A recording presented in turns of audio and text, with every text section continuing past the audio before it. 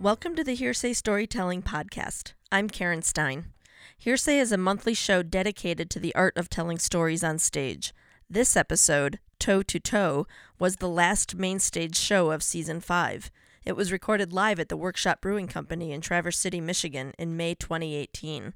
And after you listen to the stories, stick around to listen to our special guest, Aaron Whiting, the executive director of Parallel 45 Theater, speak with me about the theme for our next show. In our first story, Karen Killian tells the story of when she had to go toe-to-toe with a landlady in Peru.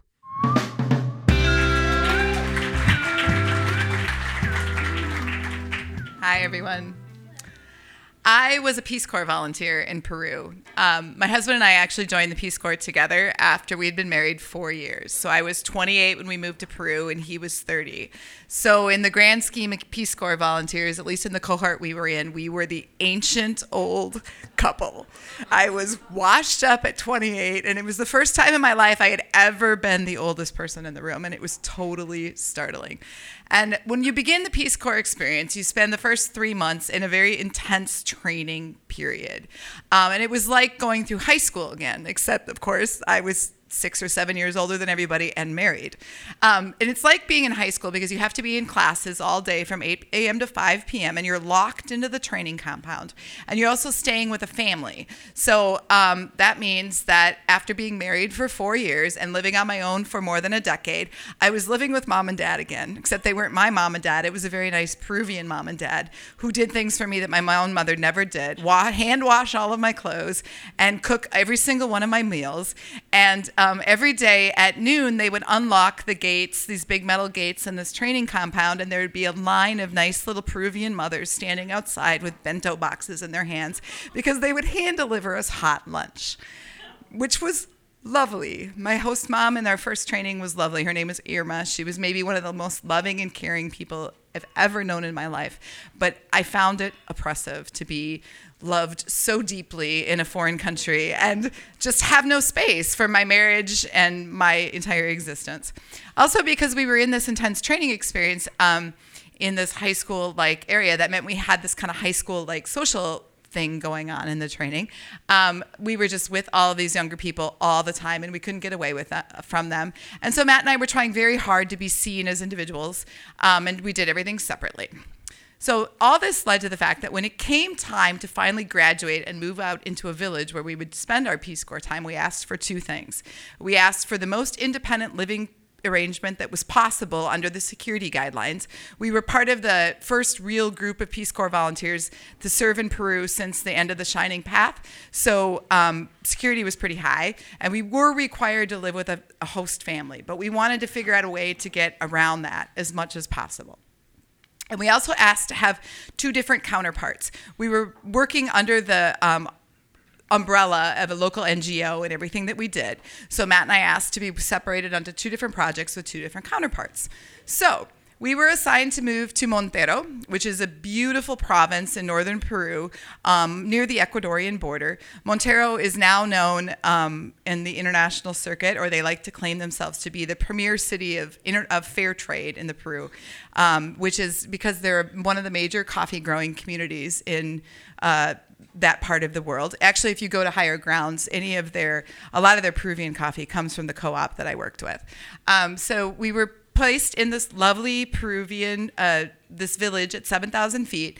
And Matt was placed with his counterpart, which was this giant coffee cooperative, helping them work on economic diversification projects. And I was placed with a very large international NGO, which you all probably know the name of, but I'm actually going to not say it. Because I learned as I was moving through this that this shiny NGO that I'd heard so many wonderful things about over the world is actually an umbrella for USAID and was doing nothing in the community where I was working in. So much so that, as I've learned over the years, working in small, poor communities, a lot of NGOs tend to be staffed sometimes by people who really see themselves as being superior to the people that they're working with.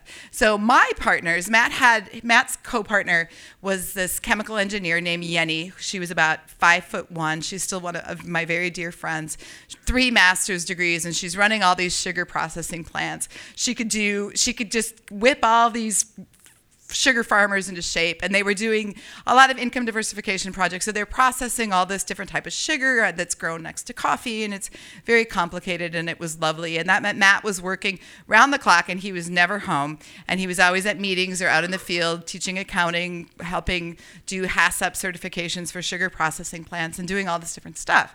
And my counterparts who never came into town, they would drive through town every 3 weeks or so in their shiny Toyota hybrid pickup truck and not get out of the car. So we arrived in December in Montero, which means we arrived in the rainy season, which means that we moved into town and it started to rain and it didn't stop for 4 weeks.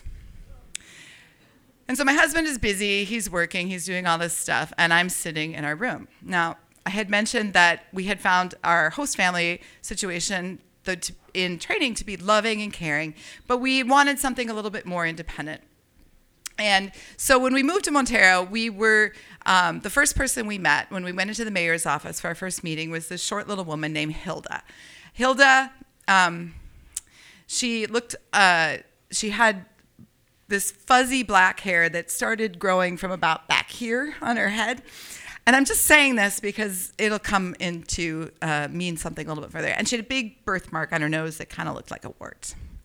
So Hilda was our host mom, and our host mom in the most passive way possible, in that we rented a room from her, which was about 25 feet long and about 5 feet wide, and it had no windows, and it was entirely built out of concrete. And at the end of the room, there was a toilet and something slightly resembling a shower and a little tiny sink, and there were 2 steel doors, but no windows. And she really didn't help us in any way, or, we figured out how to get everything to work, but she definitely kept track of where we were going and what we were doing and was asking us a lot of questions about what we were working on. So that was fine. We wanted the independence, and we were doing everything we could. So as the time went on, though, and I'm sitting in this windowless room, and I'm starting to feel kind of panicked, like, why am I here? Who the hell am I to go halfway across the world to think I'm actually going to help somebody? And I'm just sitting in this windowless room with nothing to do, and it's raining, and there's actually cockroaches dropping down on the ceiling every single night in the dozens. But even worse were the cockroaches were the dust mites. So you'd go to sleep, and you could just feel these teeny tiny bugs all over your body, and you think you're going crazy, but they're actually thousands of them on your body, and they're about the smaller than my tiniest freckle, but they are there, but you actually can't see them being there. So you just feel like you're going nuts, and I was just having a total crisis panic.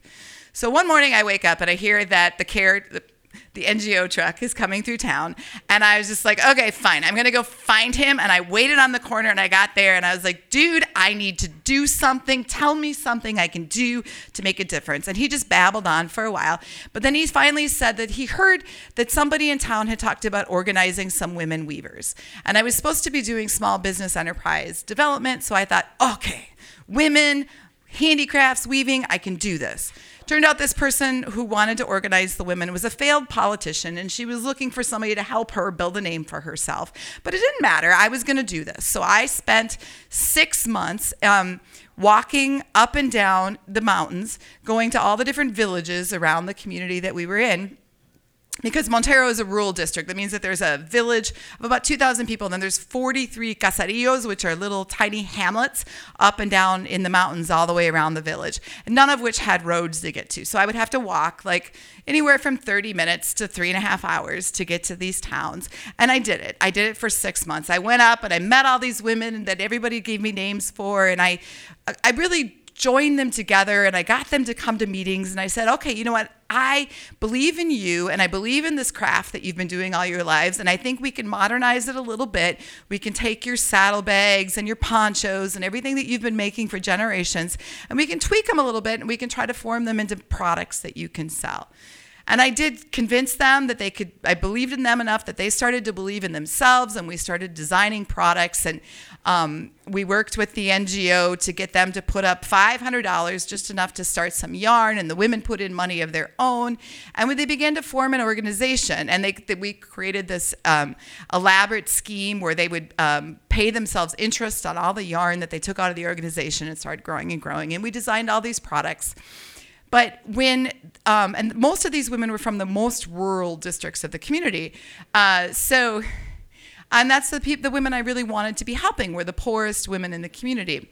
Except that Hilda, my landlady, who had to be keeping track of everything I was doing, she got wind of what was going on and everything that I was doing to help all these poor women, and all the time I was spending going out into the poorest villages in the community, helping these women design products and promising that I was going to help them sell them. So she decided she needed to join the organization too.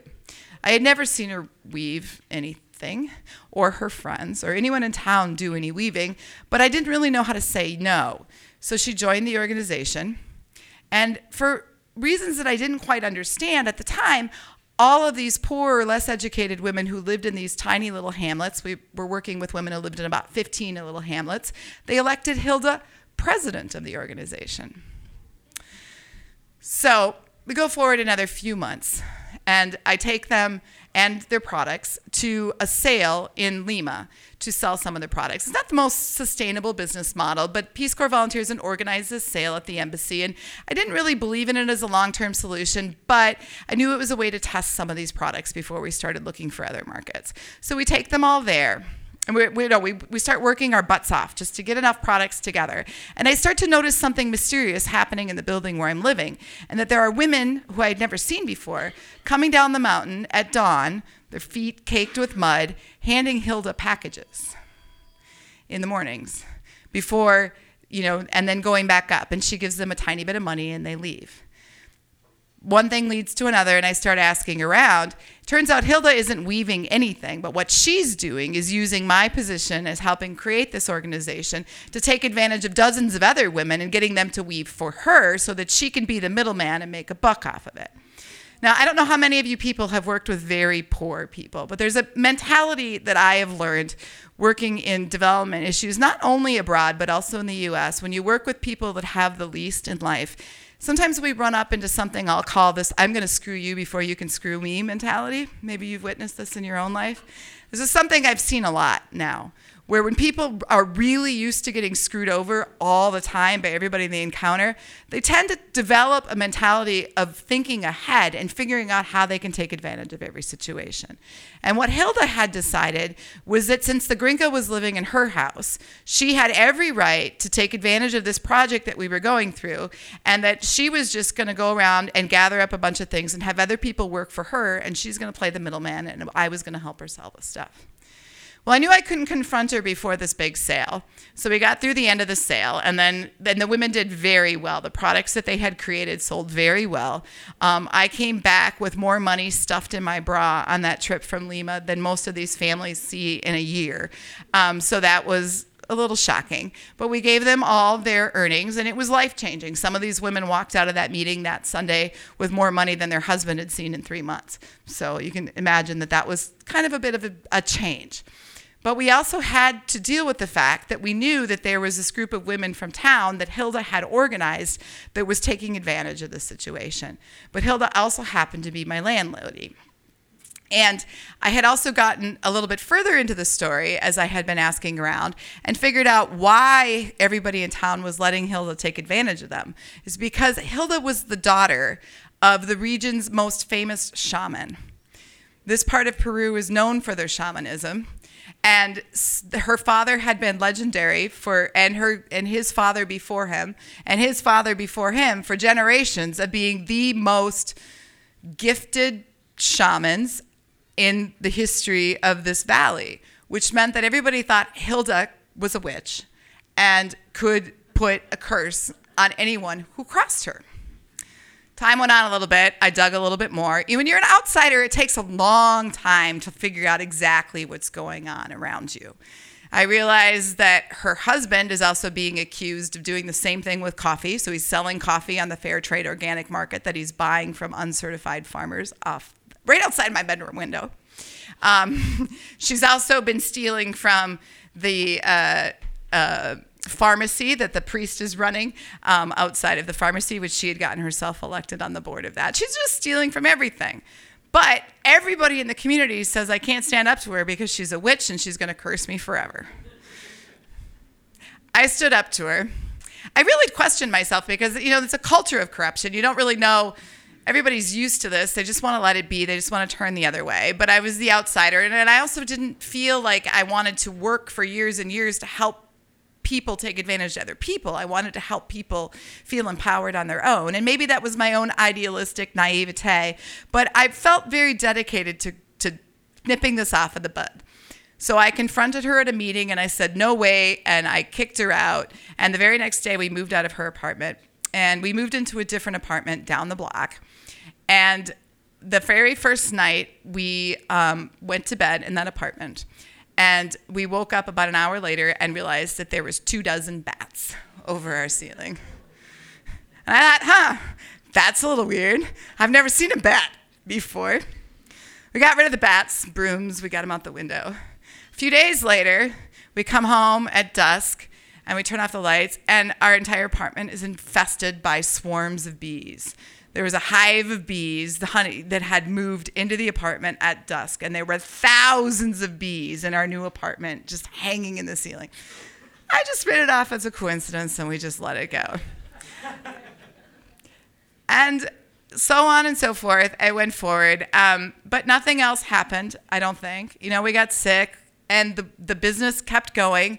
The women still have this organization 15 years later. They're not selling as much as they were in the intermediary, but they've been visited by the U.S. ambassador. They've been exporting to Europe occasionally. They're always looking for new markets, but we succeeded. I decided that the bees and the bats weren't actually a curse, and I gave Hilda my bed when I left town, so I decided that maybe we were okay in the end. But every time I end up having something weird happen in my life, I still wonder if she did have the power to curse me.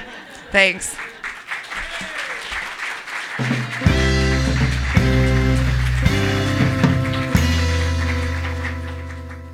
Next, Gary Schilke tells of being toe-to-toe with a bank robber when he worked as a teller.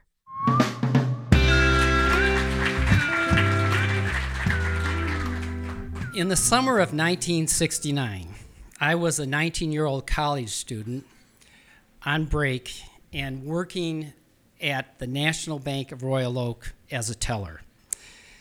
Not much happened at the branch, except one time a teller was putting a 50-pack of 10s in her safe below her cash drawer, and she accidentally leaned on the counter in such a way that her thumb went under the counter and accidentally pressed the hold-up button, which generated a silent alarm, and the police showed up, and she was super embarrassed, and we all got a lesson on trying to be more careful about generating false alarms.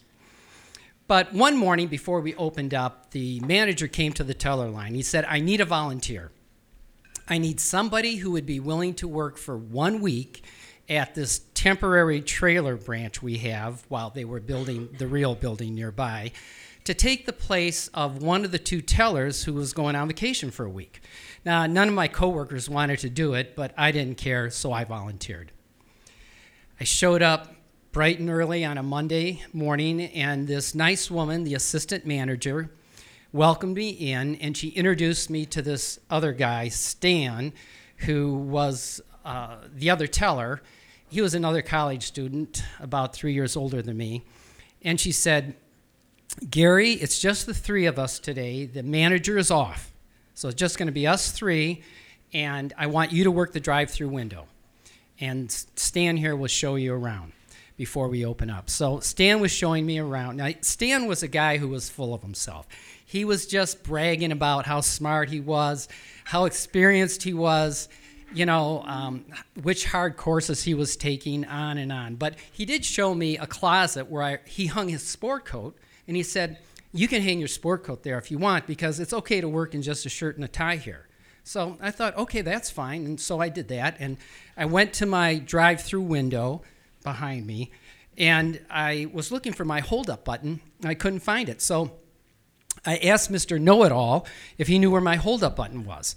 And he said, oh, well, there isn't one there, but if you turn around and face the lobby, like so, there's a closed teller window. You just use that one. So I thought, well, awkward, but okay. And then the assistant manager opened up, and we were doing business. It was busy that morning. Time went by. Everything was fine. before we knew it, it was like about 11:30, and the assistant manager said, "Boys, I'm going to lunch. You guys will be fine." And out the back door she went. So we took care of a few more customers, a few more cars came by, Stan took care of some customers, and then before we knew it, there was nobody in the branch, and I had nobody going through my drive-thru. So I was just looking out the drive-thru window, staring at nothing, daydreaming, and Stan was behind me at his teller window, and he was counting a pack of 50s, and I could tell that he was counting because I could hear him like just the bills hitting the counter. And all of a sudden, he stopped. And I thought to myself, well, that's a quick pack, 50 pack. Like, he probably didn't even get past 25. And I just thought it was odd. And then the next thing I know, he said something as if he was talking to himself. And I said, "What?" And he said, "I think we're being held up." So I turned around, and boom, here is this guy right behind the teller line with Stan and me, like just big as life, like he just appeared as if Scotty from Star Trek had beamed him there. I don't know how he got there, but I thought, my first thought was, well, customers aren't supposed to be behind the teller line, only bank employees. And then my next thought was, oh man, this guy, he had a black nylon stocking over his face, and he had a bag, and he had a gun. And I thought, oh man, we are being held up. So this guy says, "You guys go around the counter, go lay on the floor. Don't touch anything, don't look anywhere, don't say anything, go ahead and move it." And Stan disappeared. And I stood there. And he came a little closer. He says, "Move it." And I didn't move because I was looking at the gun that he had. And it looked to me, well, at this point in my life, I had no experience with weapons. I'd never touched a gun, held a gun, seen a gun up close. It looked to me like he had a toy gun. And it looked like a little black squirt gun that I had played with when I was a kid. In fact, I had read an article in the newspaper 2 weeks ago where a convenience store clerk actually got held up by a toy gun. They found it in the parking lot afterwards. So I thought to myself, well, I'm not getting held up by a toy gun. So he got closer and was starting to get mad at me, and I was just standing there trying to think of what to do next, and then it happened. The sunlight came in and hit that gun. It glinted off the gun like shiny black metal. And I knew, okay, this is a real gun. So I thought, okay, my hold-up button, well, it was over there about 2 feet away. It might as well have been 2 miles away. I mean, it was like a bridge too far. I was never going to reach the hold-up button. So I put my hands up. So I said, okay, I'm leaving. And he started to shake. And I realized he was nervous. And I was just kind of sliding past him, and the gun is right in my chest, and it's shaking up and down. And I'm thinking to myself, oh, great, I'm finally cooperating, and he's going to accidentally shoot me. But I slide past him, and I see that 50-pack on the counter of 20s that Stan was counting. And I make it around. Stan's laying on the floor. I get down next to him. I lay down next to him, and I'm thinking, I've got these good pants on, and I'm laying on this dirty floor. But I lay right next to Stan, and I turn my head sideways to look at his, because we're really close to each other. And I whisper really quietly, "Do you think we should do anything?" And his face is straight. It turned from white to red. I just watched it turn like someone was turning a dial. And his mouth was open and saliva was coming out. It reminded me of like a medieval banquet where there's a pig on the table and an apple's in the pig's mouth, except carpet fibers were going up his mouth. And I just said to myself, well, if he's not going to do anything, I'm not going to do anything. So I looked back straight ahead, and by this time, the guy was done. He goes out the back door, but he holds it open, and he yells in, "Don't you guys get up. I'm going to open the door a couple times to just check on you, to make sure you're still laying down there." And then he disappears. So about 15 or 20 seconds go by, and I turn my head again to Stan, and I say, "Do you think he's gone?" And to my surprise, Mr. Know-It-All popped up and he went to the back door and he opened the door and he looked out and he came back in and he said, "Yep, he's gone." So Mr. Know-It-All went underneath a desk and pressed a hold-up button. Then he got on the phone to call the police, and I went back behind the teller line because I was just curious. And I found the 2 drawers were open. Most of the cash was gone. There's just a few bills in each drawer. And then as I'm leaving the teller line, I see this 50-pack of 20s is still on the counter. And I thought, oh, man, the guy missed it. There's $1,000. He could have just slipped it into his little bag and had an extra grand. And then the weirdest thought popped into my head. I thought, like, well, I could just take that $1,000 and slip it into my sport coat pocket, which is hanging in the closet, and nobody would know the difference. So I make it around the counter, and I'm past Stan, and I end up by the closet, and I'm by the closet for about a half a minute, and then these 2 cops just burst into the branch. One guy comes in from one way, the other guy comes in from the other way. It's a small lobby. They both have their guns. Stan and I, and they're waving it, looking for somebody to shoot. Stan and I put our hands up in the air, and I think, great, the second time I'm going to accidentally get shot. And then I'm thinking, I'm glad this guy is gone. I mean, if he was still here, it would be like the gunfight at the OK Corral, and Stan and I would be right in the middle of it. But anyway, one cop asks Stan, which way did he go? And Stan says, well, he went down the alley that way. And the other cop says to me, come on, let's go. And I go, what? He says, well, you know what he looks like? I said, well, kind of. He said, well, jump in the car. Maybe we can find him. So we go down looking for him, and then he asked me to give a description, and I say, well, he had this black nylon mask on. It was like a, nylon stocking. It was a woman's stocking, And then he had like a light shirt and dark pants. And then he radios that in, and a couple minutes later, the dispatcher comes back and says, wait a minute, the other teller at the branch said that he had like a dark shirt and light pants, so what is it? And the cop looks at me, all I could do was shrug. But we came back to the branch, and now the branch is filled with people. There's cops there. There's the vice president of the National Bank of Royal Oak, who hired me a couple months earlier, counting out my drawer, saying, Gary, you're going to be a little short today. And then there is this detective of the Royal Oak Police Department. Says, Gary, come on over here, have a chair. He sets me down in a chair, and he interviews me. And I tell him everything. And then I start to get up, and he presses me down into the chair. He says, oh, Gary, just a minute, I got someone else who wants to talk to you.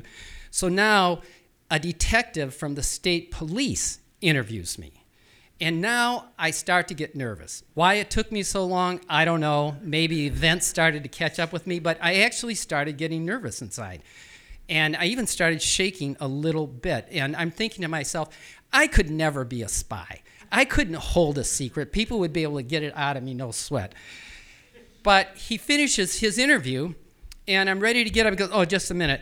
And now an FBI guy from an agent from the Detroit office, he interviews me, at which time I am nervous and kind of shaking, And I glance over at the closet where my sport coat is hanging, and I think to myself, I am so glad I didn't take that $1,000.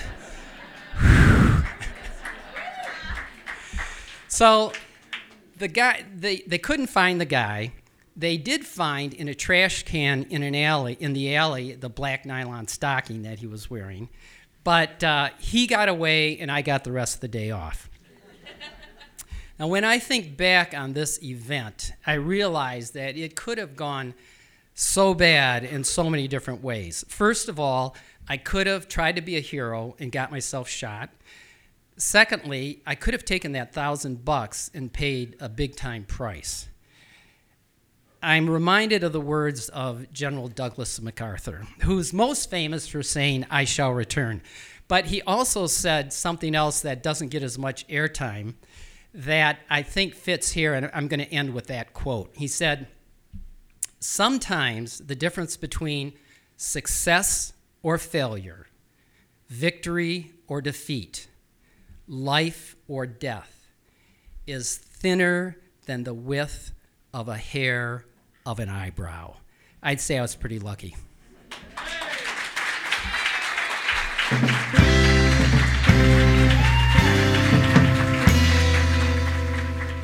In the next story, Elon Cameron tells of going toe-to-toe with a bunch of loudmouths in a taxi that pulled up next to her car.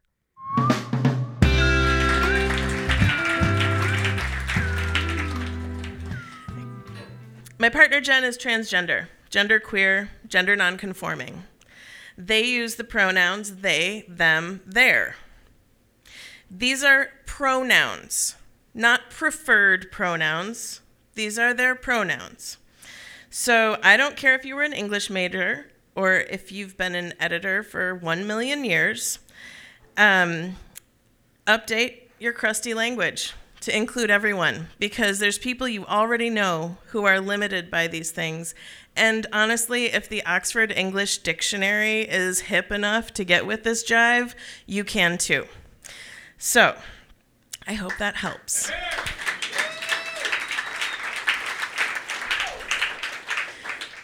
Jen was raised a Southern belle.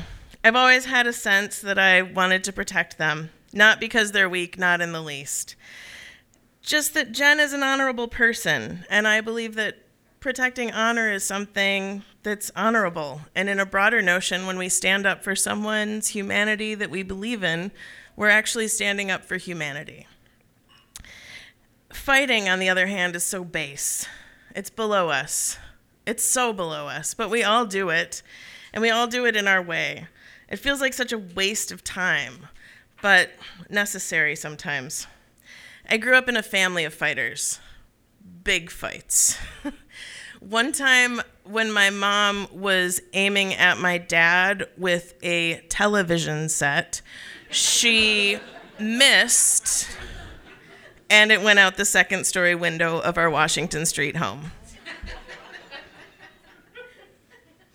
The police were often involved when my parents fought, more than a couple of times. I have an enormous amount of fight in me. And so for the last 26 years, I've dedicated myself to volunteerism and activism. I believe that each of us has a job in making the world a better place. So I've been building my resume all this time. I've volunteered for big organizations, for tiny nonprofits. I've educated myself and others about ableism, sexism, racism, homophobia, environmental issues, workers' rights. I'm probably forgetting something. I've also worked to balance the fighter in me by practicing martial arts since I was 18, namely Tai Chi, Qigong, and Bagua. One of my good friends, after seeing me practice one time, said, "You know, you really look like you could kick someone's ass in slow motion." We all know the saying, it's not the size of the dog in the fight, it's the size of the fight in the dog.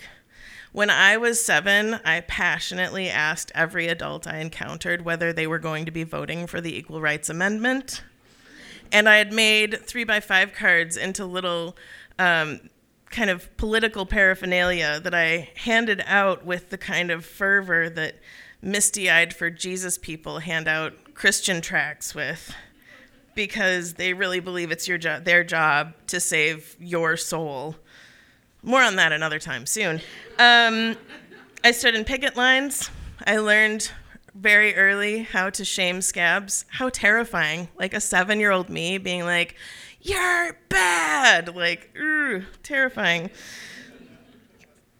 When in grade school, a bully focused his efforts on me for a solid year, I really tried to ignore it. I took my teachers' and my parents' advice, and I would just raise my eyebrows as high as I could and pretend I was looking at something above me. I'd just be like, it was pretty crazy looking, but I did it for a whole year. And then on one snowy day, like some kind of crazy charging animal, I ran at Rob Catello, who was at least twice my size, and knocked him fucking face first into the goddamn snowbank.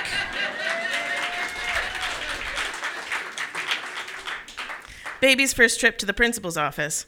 One time, after discovering that my grandmother had a respiratory issue secondary to a terminal heart condition, my mom and I emptied all the molded and mildewed collections from her brother's bedroom that had lived in my grandparents' house since he was a child, like some kind of shrine. At the time, I should point out he was in his 50s.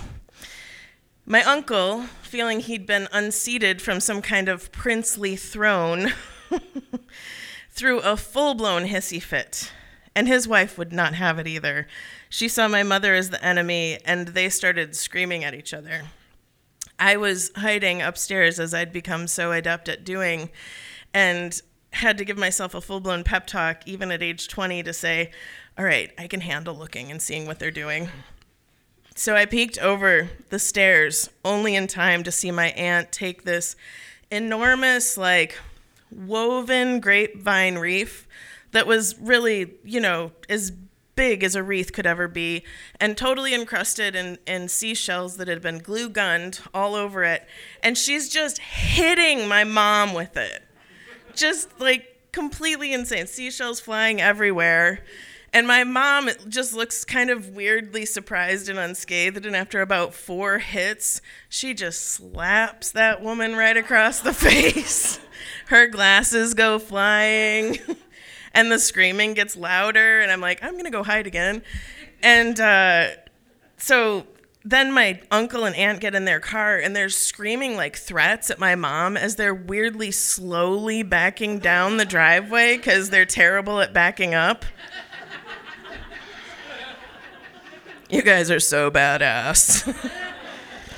When they were gone, Cheryl turned to me and said, why didn't you try to stop me? And I was just like, Well, at the time, my mom was about 6 feet tall, and Roxanne weighed a good 400 pounds bone dry. So I said, well, if you saw a rhino and a giraffe charging toward each other, how would you get involved? Which really didn't bring as much levity as I'd hoped. I'd seen Crazy Rage quite enough. I really try not to do that. I decided at that age I wouldn't do that. But I knew it was in me. I knew I could really do some major damage, probably mostly to myself, if I got into any such altercations. And so I'd never been completely taken over by blind rage like that. I'd certainly gotten close to a bad scenario, but I'd always been able to say, hey, let's just talk about this for a minute. Until this one spring night. Jen and I had just seen a movie, and we were driving south on Sheridan Road, coming back from Evanston to Rogers Park where we lived.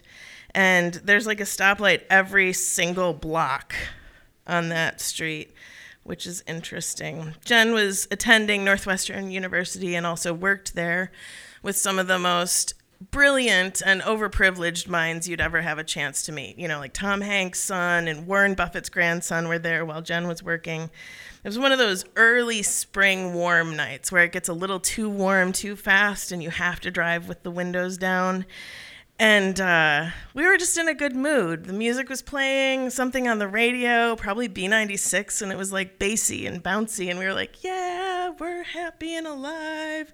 And next to us, a cab was approaching, and they were playing the same song, which I always think is such a cool phenomenon. It thrills me beyond words. And so Jen was giving them one of those kind of yeah, we're partying together. And these guys pull up right next to our car. And the guy in the passenger seat says, oh my God, that's the ugliest woman I've ever seen in my life. And it happened.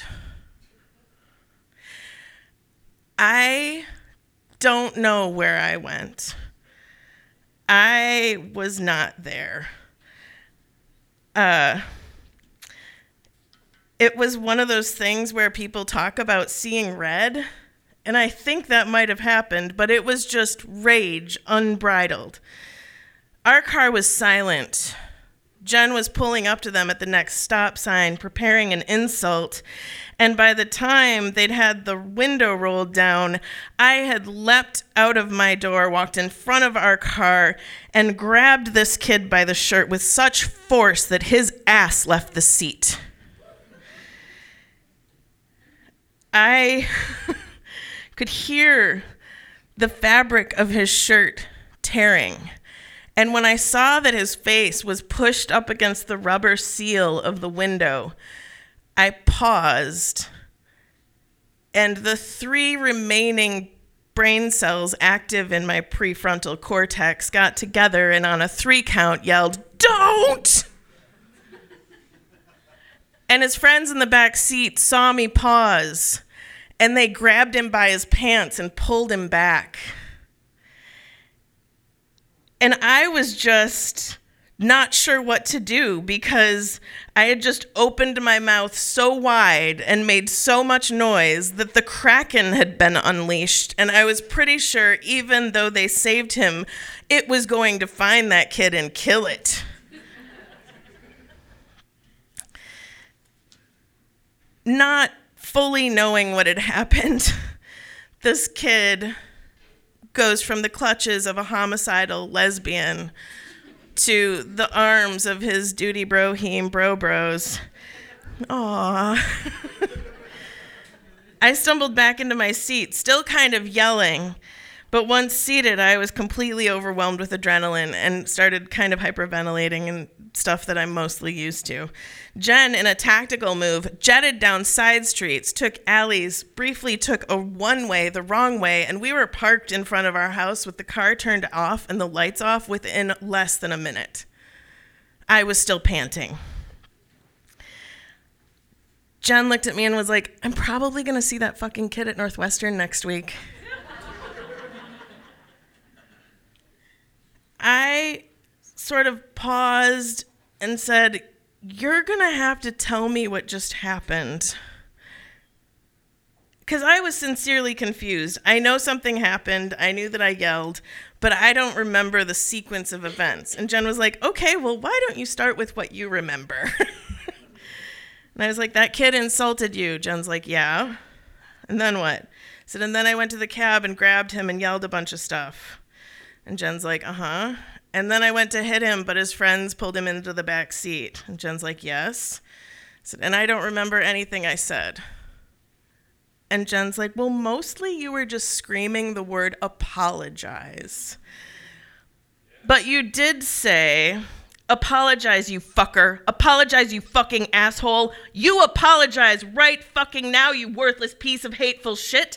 And then you called him a misogynist prick and told him that his penis was going to fall off and no one would ever fuck him."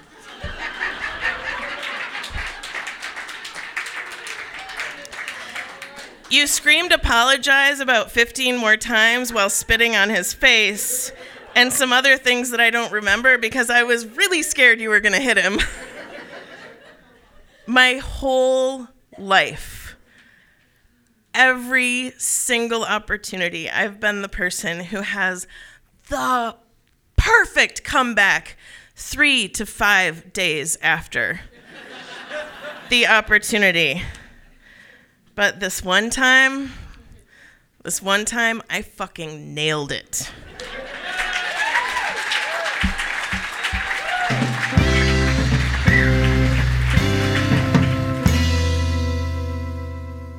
Next, James Berg tells of a sort of love triangle at his workplace that leads to him going toe-to-toe with a colleague.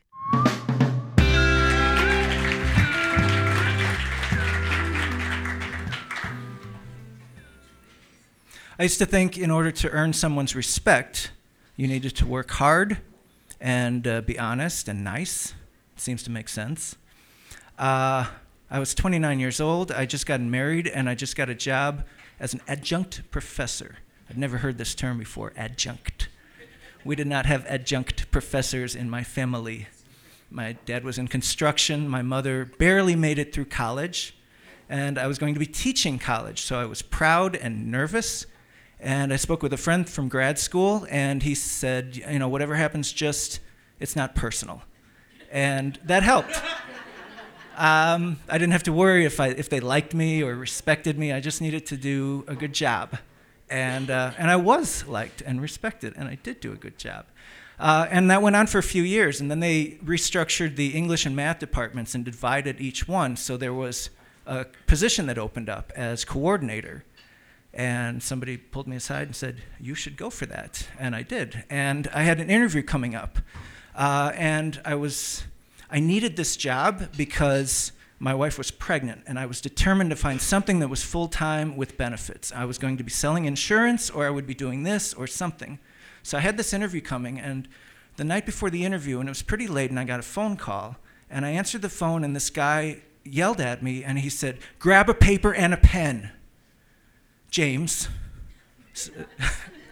because I am concerned that you are going to misrepresent the position in your interview tomorrow. And this was the coordinator of the English department, the other one. And he just started talking. And I had like old quizzes I was working on, and I started writing on them, and I took 3 pages of notes. He said, here's who's going to be in the interview, and here's what everybody expects the position to be. Here's the questions they're going to be asking. And then he hung up. He didn't say goodbye. He just hung up. I didn't know this guy. I was thinking, how did he even get my number? It was so strange and creepy. It was creepy. And I aced the interview. They asked me every question, and I had the best answers. I was hilarious. And after that interview, I was so uncomfortable there. I didn't feel like I'd earned my position. I had no way to talk with this guy. I didn't bring up the phone call. I don't know, maybe I should have. But I just tried to get along with him. And this was the beginning of a long and awkward friendship. I felt like I owed him something, and I felt like he felt like I owed him something. This guy, he was enormous, and he was crumpled. He was always crumpled, and he's walking in like this, and he had this forehead. He walked with his forehead, and we had this shared faculty space, like 25 desks, and everybody's just trying to, just mind their own business, and he would open the door, and he would say, "Young James." He called me Young James. The guy was 1 fucking year older than me.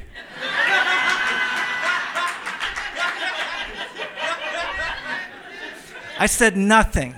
I was just trying to get along. Young James. He would do this stuff, like he'd be like, look at the screen. He'd be on the computer, and I'd look and say, it's porn. That's porn. He's looking at porn. And I wouldn't say anything. I would just try to do my work. And he wanted to be a part of my personal life. He wanted to hang out with my friends. One time he called me late at night, and it was very weird. I think he was drinking. He said, I heard you talking about something. I want to come along. And I said, yeah, sure. And it was always like that. And then I would say something, or we would do something, and the next day in that shared lounge, he would be broadcasting it. He wanted everybody to know how close we were. He wanted everybody to know how close he was with the director of human resources. Now, there was that other position, the math position. This woman was awesome. She was gorgeous. I was in love with her, and she knew it, and she loved that I was in love with her. And she would flirt with me, and we would flirt. It was right in that shared space, and everybody was watching, and I didn't care, because I'd tell my wife about it, and she'd say, oh, my God, that woman is flirting with you. I said, oh, no, I don't think so.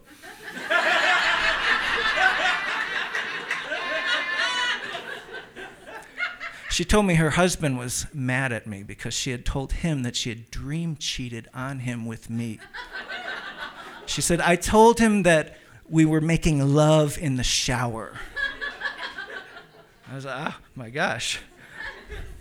So this went on for quite a while. This guy, let's call him Percy. He has a party, and he invites all of us over. He has a hot tub. Of course, because he's a creep. So the math teacher, she invites all of the women into the hot tub room. I was there with my daughter. She was a toddler at that point. My daughter went into the hot tub room. All the women went into the hot tub room. The math teacher locked the door, and they all got naked. And they were skinny dipping in the hot tub. She had my naked daughter on her lap, and it was there with all of the women that the math teacher said that she was having an affair with one of her students. One of the women in the hot tub was Percy's wife.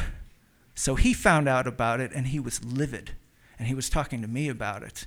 He said he did not approve. He said it was the deception that he didn't like. And I was like, do you know who you are? And he wanted to do something about it. He wanted to talk to the HR director, and he wanted me to come with him. And for the first time ever, I told him no. And he looked at me and he smiled and he said, you know, there's a rumor going around that you and she are having an affair too. And it was odd and it was creepy, and it was obvious that he wanted me to understand that if I didn't do this, then somehow I would get wrapped up in it on the losing side. I didn't talk to him anymore. And a couple weeks went by, and then she did get fired, and he found somebody else to do it. And she called me that night on the phone, and she was crying. And she said, I don't understand. And I said, well, let me tell you what I know. And she said, but he liked me. He gave me the interview questions for my interview too. And it just seemed to me like he was kind of choosing who would get the job and then choosing if it was time for them to get fired, and it was all corrupt, and it seemed like I was next. So I didn't really think. I kind of did it like the way I play chess. I just made a bold move. I went to the HR director the next day, and I made my complaint. I complained about sexual harassment. And I said that he was harassing me, and it was unwelcome, and it was about somebody's sexual life, and I didn't want to be a part of it. And the HR director, she kind of had like a face like this. She had her hands on the desk, wide open, and she said, you know, you're talking about my close personal friend. And she said, he did a brave thing, and I'm not going to help you. And if you tell anybody, I'll tell them that you lied. I threw up my hands. I said, I'm afraid of him. And she said, good. At least you respect him. I was broken. And then she got sweet and sugary, and she said, you know, come by and see me sometime. Don't walk by my office and don't say hello. I left. I went to this shared faculty space, and he was there, and I just started screaming. The phone call, the this, the that, we're going to go through all of it, you and me and the HR director. And he was crying. It was terrible, and we never spoke again. I was there for 7 more years, and we never spoke. 7 years. He had his area, I had mine. He stayed out of my way, I stayed out of his. I'll tell you, I was a lot more comfortable in that job after that. Anybody in my department had a problem, I was their advocate. If I had something that I needed, I found a way to make sure that I got it. I figured out, you know, these people in administration, they're just all afraid. And so I figured out, I had a great schedule after that. 2 days a week. It's not personal. It was never personal. But sometimes you come across somebody who wants to make sure that it is personal. There are people who he was a good guy. He was generous. He was just troubled. And he wanted to get under my skin. And when you are dealing with a bully, you beat a bully. You push back, and you push again until you have created some sort of balance. And the whole school closed down. They laid off everybody. It's 3 years ago. I've never seen him. I hope I never see him again. And I'll tell you why. It's because I respect him. And I hope he respects me too.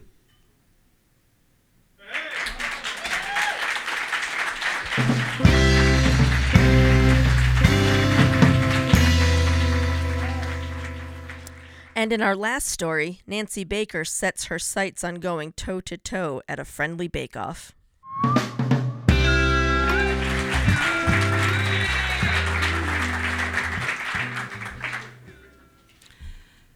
My family was invited to a neighborhood barbecue. And not only was this a really fun all-day hang out at the beach and eat a lot of great food kind of barbecue, but it was also notorious as the scene of some really noteworthy food. because the family had decided to be incredibly American in their approach to this fun family barbecue, and they made it a cutthroat competition. In fact, it wasn't even called a barbecue, it was called the Annual Rib-Off. And they had t-shirts made, and they had trophies made that looked like hands holding ribs, and they were super serious about this. And they even developed a voting system that had all the nuances of the judgments of an Olympic ice skating competition. I mean, it was like it was really, really, really intense. So the competition was not just rib focused, but it extended into 2 other food categories known as sides and desserts. And I knew not to mess around with the sides because people are super particular about their sides. And for instance, I am certain that many long simmering family feuds can find their roots in that ever polarizing debate of Miracle Whip versus mayonnaise in potato salad. And in fact, when I was a kid, my own father once refused to spend 4th of July at my favorite aunt's house because he would have had to, quote, eat her tainted with goddamn pickle relish potato salad, and he was gonna have none of it. Yeah. So my game was going to be desserts. And I felt that desserts offered a really strong advantage because in the early 90s, I skipped out on a paid maternity leave that I was given for Kraft General Foods and instead stuck my child in daycare and enrolled in a year-long cooking program where I could obtain a degree in pastries. And I had never become an actual practicing pastry chef, but in my heart, I always donned the chef's whites and had a whisk in my hand. Like in my mind, I had this going on. And I had studied under a really crazy French master pastry chef, and so I had become really good at 2 things: creating impressive desserts, and the second thing was being incredibly arrogant about those desserts, like really judgy. And I knew what I was going to bake. I made these brownies, and they were wonderfully deceptive. And at first glance, they were just these banal little chocolate things sitting on a plate that could have come out of any Betty Crocker box. But these brownies packed a punch delivered by a full pound of melted butter and nearly half a container of cocoa. And I even had to basically take out a second mortgage to buy this extra special double-strength vanilla. And the recipe took some work. You had to make it the night before. You had to whip this up. You had to bake it, then put it in the refrigerator, carefully wrapped, let it sit overnight so it became sort of fudgy and intense. Then you flip the whole thing out, and then you hand cut each brownie with a heart-shaped cookie cutter. And then you could even take the scraps around it and package those and call those broken hearts, and it was just adorable. And everybody really, really loved these things.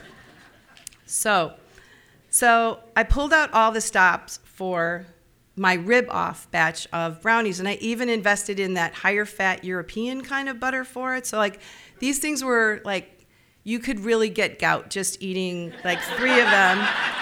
And I decorated my favorite white platter with candied freaking violets that I had made myself, and I decided I was going to go full-out Martha Stewart on their asses and just win. So the day of the barbecue, I walked into this friendly, buzzy, group of really nice people, and I surveyed all the other desserts on the table. And there was a nice peach cobbler, and there was some kind of like lemon layer cake, and there was even something made out of blueberries, and I just smiled. And I thought to myself, your fruit, because when I think to myself, I speak French. So your fruity fashions, they are so lovely, but the dessert game, everyone knows, like, chocolate always wins. So, it's like channeling my French instructor. That's my French. This is like English with an accent. And that's when I looked and I realized someone else had brought brownies. And it was a young woman, a young, really strong woman from Hamtramck. She was a lifelong friend of the hosts, and she walked into that party with such an incredible sense of purpose. She elbowed her way confidently, like, yeah. She knew everyone, over to the table, and she set down her bowl. Now, she was a member of a really large extended family, and they were all there. And she was definitely the alpha of that group. And it was rumored that several people in her clan had taken home several awards in previous years. There was the Best Ribs of 2008, and apparently in 2010 there was some killer noodle dish that took the side dish category. And this young woman's brother kind of sidled up next to her, and he looked at what she had brought, and I heard him say, "What the hell?" But she didn't miss a beat. With an enviable nonchalance, she swiped a beer off the counter, popped the top, and she said, "Yeah, I had a little problem. I tried to make brownies, but they wouldn't come out of the pan, and they kept breaking. So I just said, fuck it, and I just put all the pieces in this bowl, and I figured they'll all taste the same." And I thought, oh my God, what kind of a person does this? It's like so disturbing. But suddenly, I was a little afraid. And I looked at a really sad-looking bowl of deconstructed brownies, and I thought, damn, that's kind of a really bold move. And I was like, was this genius or just laziness? I don't know, but either way, I'm really scared. And certainly on this groaning table of all these well-groomed cakes and treats and things, her bowl stood out. So, why was she so confident? I had no idea. Her approach intimidated me, but I still believed that my months of training and an insane Frenchman who had taught me everything he knew would cause me to win. Each person took a brownie, a slice of cake, a scoop of cobbler, and they were encouraged to fill out the voting ballot. And it was like this really complex ballot where there was like, on a scale of it, and there was a 0.5 you could put in and all this stuff. It was really complicated. And so you voted on your favorite dessert. And there was a first place, a second place, and a third place. And in about an hour, all the desserts were consumed, and all of the ballots were in. And the evening came to a close, and the cobbler was eaten, and the barbecue sauce was wiped off of people's faces, and they made the announcements. Her brownies won first place. I didn't place at all. And there were only like 8 desserts, and I didn't even come in third. Not my brownies won, but her bowl of brownie parts won. And so her thing that looked like a brownie autopsy took this first place, and I was so stunned. I mean, I was like Hillary didn't win stunned. So, like, the axis of the earth was like off kilter for me. I don't even remember leaving, basically. And all I remember was walking out, and a whole lot, and I mean a whole lot of people were congratulating her. And then I had this epiphany. All these people looked strangely like they shared DNA. Like this large tribe of Detroiters were all saying, good job. And then I realized it was her siblings, it was her parents, it was her in-laws, it was her cousins. They had all voted for her. She knew it was locked. She had like 25 people there. So at least it all made sense to me. So I took my platter, I weakly thanked the host, and in a blur of loser haze, I walked home, but I was a much wiser baker. And I was already plotting my rematch. Because after all, this ripoff was an annual affair, and I thought if I play my cards right, I'll be invited back, and I will claim my rightful spot in the winners, which means nothing, right? But anyway. So what ensued what can only be called a year of revenge baking. Because that's normal. And it was also super time consuming and really, really expensive. And also a little unhinged. I needed to find the perfect dessert. And one day, with only about a month to go, I locked on it on my 100th trip to Pinterest.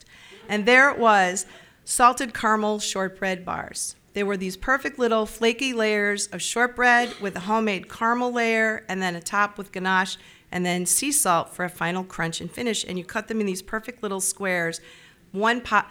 Amazing. They were, so I did what any normal person would do, and I did 5 test batches to make sure, which is also, it's super normal. And I thought, these are winners for sure.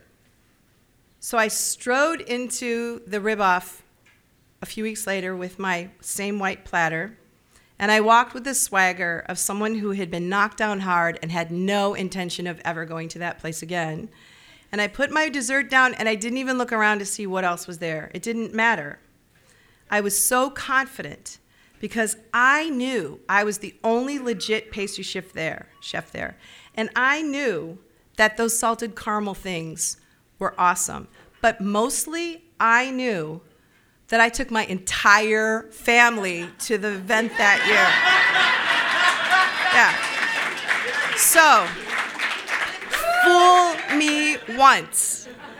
I was a rube no longer. This was not my first rodeo. I brought a killer dessert, and I also brought my son, my daughter, my son's girlfriend, my son's best friend, a random house guest, my husband, and an underprivileged child that we mentored.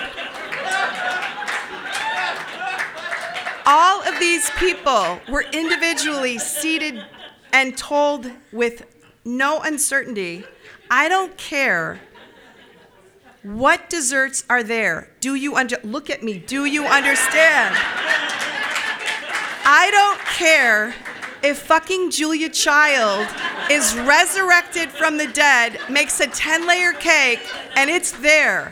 You vote for the squares that I've brought. Okay. And I won.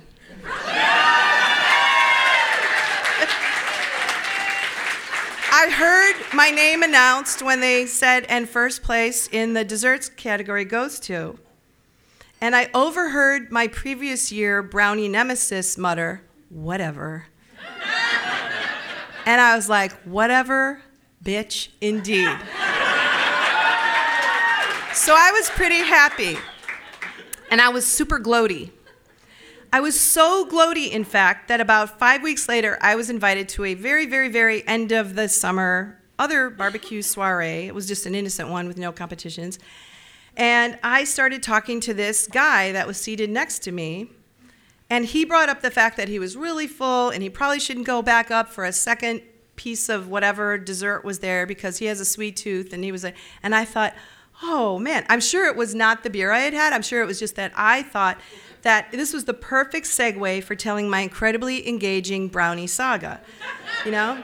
A real meaningful tale of social justice, you know? And I got really into the drama. I believe, as a matter of fact, one time I actually said the words, bitch went down. And then I noticed that the guy was just staring at me. He had no response at all. He was just, kind of looking at me. And then he made up some polite excuse to get the hell away from me and all the obnoxiousness that I was being at that moment. And as he walked away, it struck me that I had met this guy before and that it was at the rib-off and that he was the brownie bitch's brother. So the neighbors who have the rib-off for the following year canceled the competition for the first time in 20 years. There was no competition. They still had their gathering, and we were invited, and people still brought food to share, but there was no voting, there was no competition, there was no ballots. It was just eating and talking and trying to act like civilized human beings. And they said the reason that they canceled it was because the competition was just a lot of extra work for them. All those ballots to count and things like that. That they just couldn't do it anymore. They didn't want to get the trophies. It was just a lot of work. But I suspected something different. I think it was for a totally different reason. I suspect it was because some of those contestants just got out of hand. Thank you.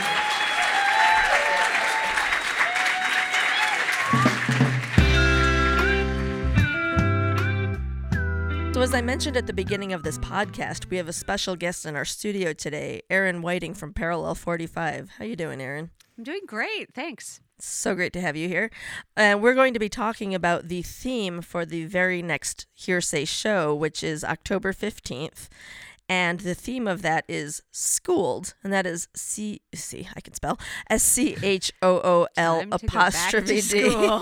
Yeah, right, for real. As evidenced by my ability to spell. This is a perfect theme for hearsay. So the theme is schooled. Now, these could be, the themes at hearsay are meant to be interpretive. So that could be a story about going to school, about teaching at a school, about learning a hard lesson, schooled, like the verb form, or, but it doesn't have to take place in a school. That's super hyper literal. But yeah, I don't know. I've been thinking on this concept of school because we're having this conversation today. And I realized I was terrified of school when I was growing up. I grew up in a suburb that was ripped straight out of a John Hughes movie, where they were like, oh, don't be. I'm jealous. Was there a lot of pink? Was there the jocks and the popular girls and the cliques and all Yes. that? Yeah. And I had a toe in each group pretty much. I was friends with people in all the spaces, but it was still just, one false move. I remember someone came up to me in the hallway my freshman year and I was wearing a sweater, and some popular girl came up to me and said she liked my sweater, and someone else leaned in and said, you did good, because she just said that.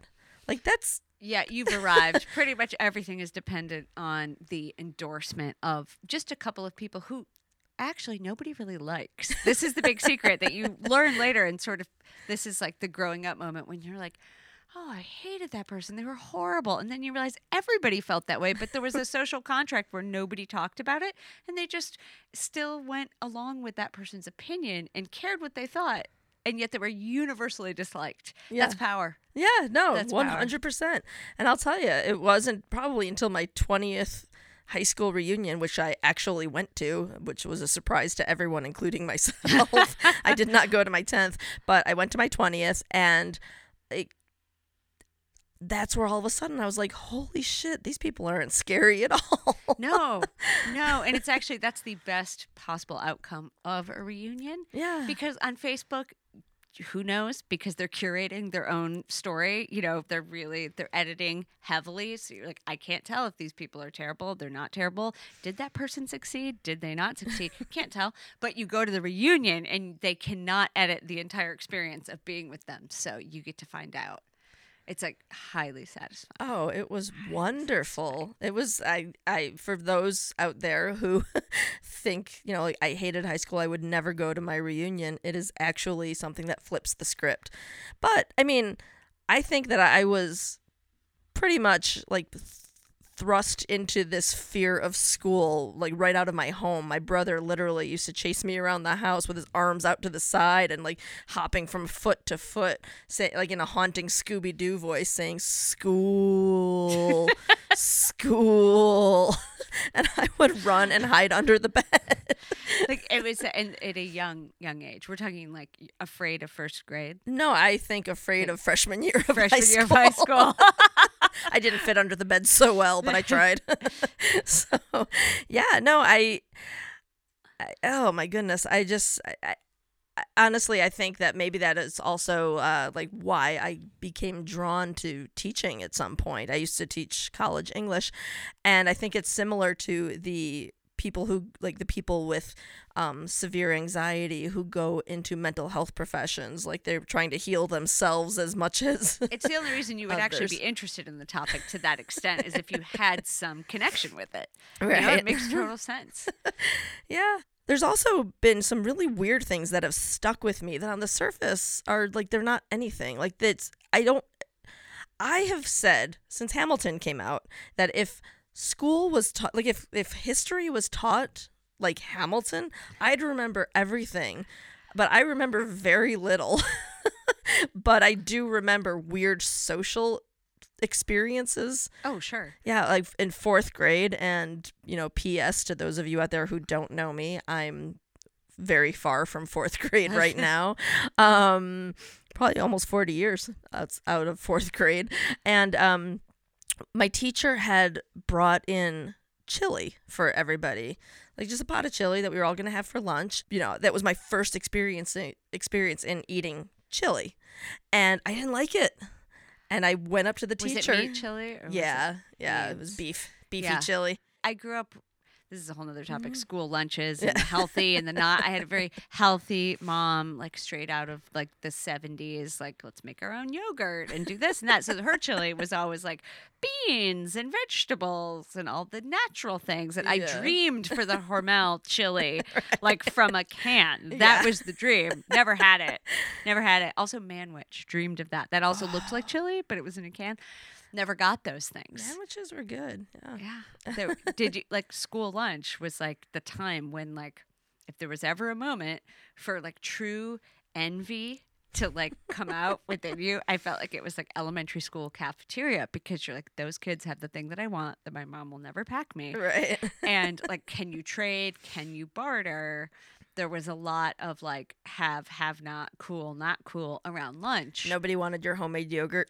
Nobody wants your homemade yogurt or your like weird nutty bread with like seeds in it. Nobody wants that. They want Wonder Bread that you can ball up into just like, you know, about the size of a snowball. Like if you took your whole sandwich, like you could just like, it would stay like that. And then use it as a weapon. You could use it as a weapon. And that's what people wanted. They wanted that. They wanted Oscar Mayer bologna. Yeah, never had it. If I got peanut butter, it was like the nutty, no sugar kind. And then my brother was 6 years younger. He got all the fun lunches. It's like my parents sort of gave up. They're like, well, that was fun going to the health food store, but let's buy Jif now. Right. I'm like, what? How dare you? That's so unfair. But you know, you have parents who, came of age in the era of health food and hippies and. You know, as a child, you bear the brunt at school lunch. Now, though, I don't know. That could be fashionable. Depends on what school. Right. You go to the Montessori school, people are into that for lunch. They want the nutty bread. Yeah. But at the public school I went to, that was not. It was not a thing. Oh yeah, no, I remember when I was at overnight camp when I was a kid and I was trying to be a vegetarian and that wasn't really a thing back then. I mean, it was a thing, but it wasn't an accommodated thing. No, it's so like, I guess you can just take the meat out of your sandwich and eat the bread. I ate ketchup sandwiches until I was so starving that I was like, I will eat meat. Yay, meat. Ketchup sandwiches, I don't recommend them. So yeah, so anyway, so I went up to my teacher and I said, I'm sorry, I don't like this chili. And there was just this like mean girl pile on. How dare you say that to her? That was so rude. And so that was an early lesson in never tell people what you're really thinking. What you're really thinking. Or never have an opinion about food people like or don't like because it's so personal. Like, or what people make. Right. Very personal about it. Yeah, like clearly I'm still not over the shunning of my nutty bread. Like, it is stuck with me throughout the ages. So we went to very different types of schools. Like I grew up in a suburb of Chicago and went to in the public schools there. But there was the population of my hometown, I think, was like 35,000 maybe. You grew up in a smaller town. I did. I grew up in Elk Rapids, which is tiny, and you know the whole high school had, I don't know, maybe 400 kids in it, if I'm remembering this correctly. So my class had just shy of like 100. Wow. Yeah. So tiny town, you know, you knew every person in that school, whether or not you were friends with them. You knew who they were, and you'd probably been, you know, with them since elementary school. And then occasionally there'd be that new person. And because there were so few, you'd remember she came in 5th grade or she came at this time, like when they entered the, like, you know, social strata, Right. you knew. Yeah. But then after 9th grade, so I had 1 year at the high school, the public high school, I left and I went to Interlochen Arts Academy. So then I was off to the world of private arts education, like with an international student body. So it could not have been more different. Even though it's not that far, which is No, right down the road, right down the road. Yeah. And not any bigger, really. The academy only had like 400 and change students. Mm-hmm. And when I started as a sophomore, my class was 60 kids. Wow. And about 200 plus when I graduated. A lot of people come for just their junior and senior year. So you have these small freshman and sophomore classes, and then a lot of people just come for the final 2 years. But you have people from all over the country, you know, all 50 states, and then about a quarter is international. So even though it was just down the road, well, about an hour away. I was living in a dorm, boarding there, would occasionally go home on weekends, and with people from like the biggest variety of life. So, Elk Rapids, not a super lot of diversity, and everyone, for the most part, was sort of on the same socioeconomic spectrum. Like there were maybe the rich kids who got that pair of Gerbo jeans without having to do chores for it, and then the kids that had to do chores for it. But like that's the scale. You go to Interlochen, and there are kids that are there on scholarship who are from the middle of Iowa, who are pretty from a modest background, or from Serbia, and they're there on a full scholarship. And they came with like the one pair of pants they own. So there's that. And then the kids who come on their parents' private jet and get dropped off there. Or the kids who come from, Asia, and they come with more luggage than you've ever seen in your life. And like the fanciest, most exciting clothes and like electronics and all the stuff that in the 90s you haven't seen. You're like, wow, that's amazing. So there was like this disparity, like there was this range, this like breadth, and that's just the socioeconomic range. But it was like, whoa, open the eyes from the little girl from Elk Rapids. Yeah. No, that's awesome. I'll tell you. Actually, it was in grade school that I wanted to become a writer, because I remember my family had moved into a house, and I found a dead squirrel in the backyard, and I have a highly sensitive personality type, I'm told, but it does check out like all, but so I found a dead squirrel in our backyard, and I was so profoundly upset about it that I wrote an essay. And instead of my teacher saying to my parents, this girl needs like extensive therapy, he said, this girl is a terrific writer. You should encourage this. And so, yeah, that was third grade, I think. Well done on the teacher's part. Yeah, because he was. What is writing but crazy sensitive people who need therapy? Exactly. They tend to be the best writers. So I think your teacher was on. I'll be honest with you. Like ever since I've like gotten into my 40s, and I feel so much better about myself than I ever have, my writing has suffered. It's true. It's like people that stop drinking. It really does impact their writing. Yeah, the writing world has no space for the emotionally healthy. No, it doesn't. Or just sort of arts in general, but particularly writing, there is like a culture around it of brooding introspection and like, excessive drinking and sensitivity. Yes. Yeah, it's the double-edged sword of the artist's life. Yeah, no, and I fit it very well. And he was a really cool teacher. I mean, he's like, and there's I don't think this happens now, but like that one hippie teacher who comes in and rattles the whole school and does things that are wildly unpopular that the kids love. Like this Robin was that Williams teacher. in Goodwill Hunt, or not Goodwill Hunting. What's the movie? The Dead Poets Society. Yeah. Oh, Captain, my Captain. Yeah, 100%. Gotta rip the book up and stand on the desks. Actually, I'm going to bookmark that standing on the desks thing. So I have a question for you about art school, but but yeah, so he encouraged me to become a writer. And so I, like when I learned of Interlochen later in life, like in my 40s when I moved to Traverse City, that's when I found out about Interlochen, and I was so mad.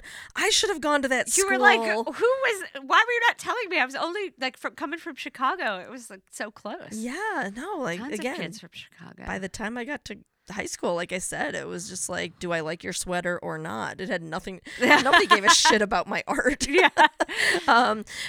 So you'll have to tell me, because my only knowledge of like actually attending an art school is the TV show Fame. Oh, yeah, and the movie totally. Fame. Based on the LaGuardia School for the Performing Arts. in Yeah. New York. So did standing on the desks or the tables and singing about lunch, like, is that something that actually happens? I will say that standing on tables and singing, both separately and together, are things that do happen. It did not happen for me personally because I was there as a writing major. In fact, although my life is now theater, I was a writer and still am, and so I'm not a performer.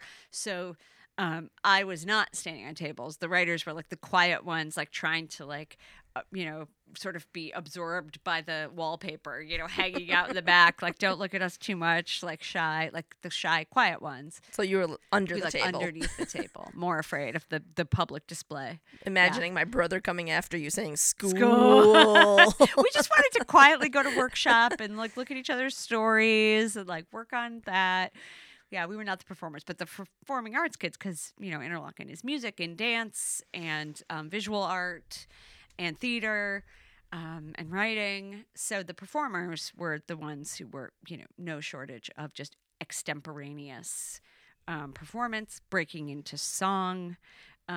Just at any time there could be, it was before flash mobs were flash mobs, there might be some sort of breakout like Martha Graham situation happening in the middle of campus. You didn't know, and you just had to like sort of be ready for anything. But the cafeteria was the place for that to happen, and because it was boarding school, it was 3 meals a day, so you had a lot of opportunity for that to. But I will say, the beauty of Interlochen for me, beyond arts and all the high-minded things that are true, but the real beauty is that when I got there, there were no cliques in the way I had understood school cliques. Mm-hmm. None. Like there were no cliques that were based around who had the prettiest hair or what. I don't know what makes people popular, but whatever it is, who's meanest usually is Right. it, who people are afraid of. Like that was not it. People had their groups of friends, but they, which was fine, but nobody was excluding anybody else. And it did not matter how weird you were. And I mean this truly. Like, you could be so weird, but there was a general mutual respect. Like, hey, everyone's here because they're really good at something and they're really passionate about that thing. And whether that is playing the euphonium or, modern dance, or whether that is metalsmithing, there's like respect. You might not hang out with them all the time, but there's no like picking on and bullying. It was just like, yeah, they're cool, and they might be sitting on the table playing that euphonium. You don't know, but everyone's just kind of like, yeah, all right, just live and let live. And it was the first time I'd experienced that, and I almost didn't know like what to do with it. Like, That's you're just being nice to me. You don't even. Oh, cool. Yeah, no, people listening cannot see me sitting here shaking my head slowly, Like, and I that's don't understand of what you speak. no, I'm thinking like, yay, I have another list of things I'm mad about for my parents about my childhood. It was just night and day. in my Oh, that experience. sounds I was like, amazing. Oh my God, nobody's talking about what people are wearing. Beauty of uniform. Yeah, Really, is that's that awesome. nobody cared who had the Gerbo jeans, aforementioned Gerbo jeans. Yeah. Not a thing. So, and then this led you to your career now as the executive director of Parallel 45 Theater. Because I was friends with all the theater people Right. while being the quiet writer. It just in the dorm, and the first people I met were theater majors, and we became friends and stayed friends throughout. So I fell in love with theater there from the audience. Cool. So what can you tell us about what you have on tap for Parallel 45 coming up? Ooh, so we have not had a regular season this past year. We have been sort of on a restructuring year, which now we're very excited to say we will be going to a mostly summer focused season in 2019. We're still going to do stuff in the shoulder season, but what we're going to be doing in 19 in the summer is do a multi-week season in rotating rep. So there'll be multiple performances. You could go on a Thursday and see a musical, and you could come back the next night on Friday and see some hip industry straight play. And then the next day you could bring your kid to a matinee that hopefully will also be hip and fun, yet child friendly. But same actors, same directors and designers. You hire, one company, and they're rotating throughout all these different shows. Oh, great. Yeah, Parallel 45 shows are my favorite shows. Any of these plays about school? I'm trying to think about it. We're gonna announce our season pretty quickly. I'm- I think you could say one of them would be definitely have the schooled theme, like being schooled, being taught hard life lessons. Okay. And that would actually be the children's show. Actually, funny enough. Excellent. Let's get them while they're young. Get them while they're young. Yeah, you guys need to learn this lesson. It's true now, and it will be true throughout your life. Yes, and hopefully don't take any of my early lessons, tell everyone what you're really thinking. That's an admirable quality, I think. It is, and there's a way to do that that's, kind and respectful, yet don't learn from an early age to censor. Yeah, To exactly. censor what you're thinking. You can say what you think about that chili. Yeah. Say it proudly. Yeah, I will say it again right here for anyone to listen. I did not care for my 4th grade teacher's chili. And so if you can't wait for a play about being schooled in 2019, be sure to come to the Hearsay main stage show on October 15th, where we will have a lineup of storytellers telling true stories from their lives about their experiences with school. Erin, thank you so much for joining us Sounds today. awesome. So glad to be here. Thanks for having me. Sure.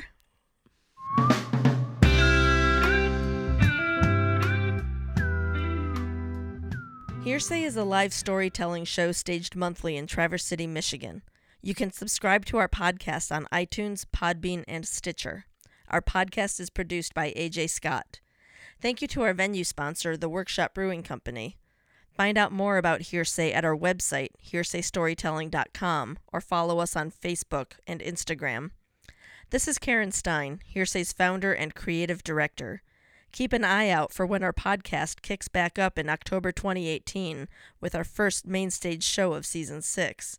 And if you live in the Traverse City area, don't forget that beginning on October 1st, the first Monday of each month will be open mic storytelling at the workshop. Have a great summer, and thanks for listening.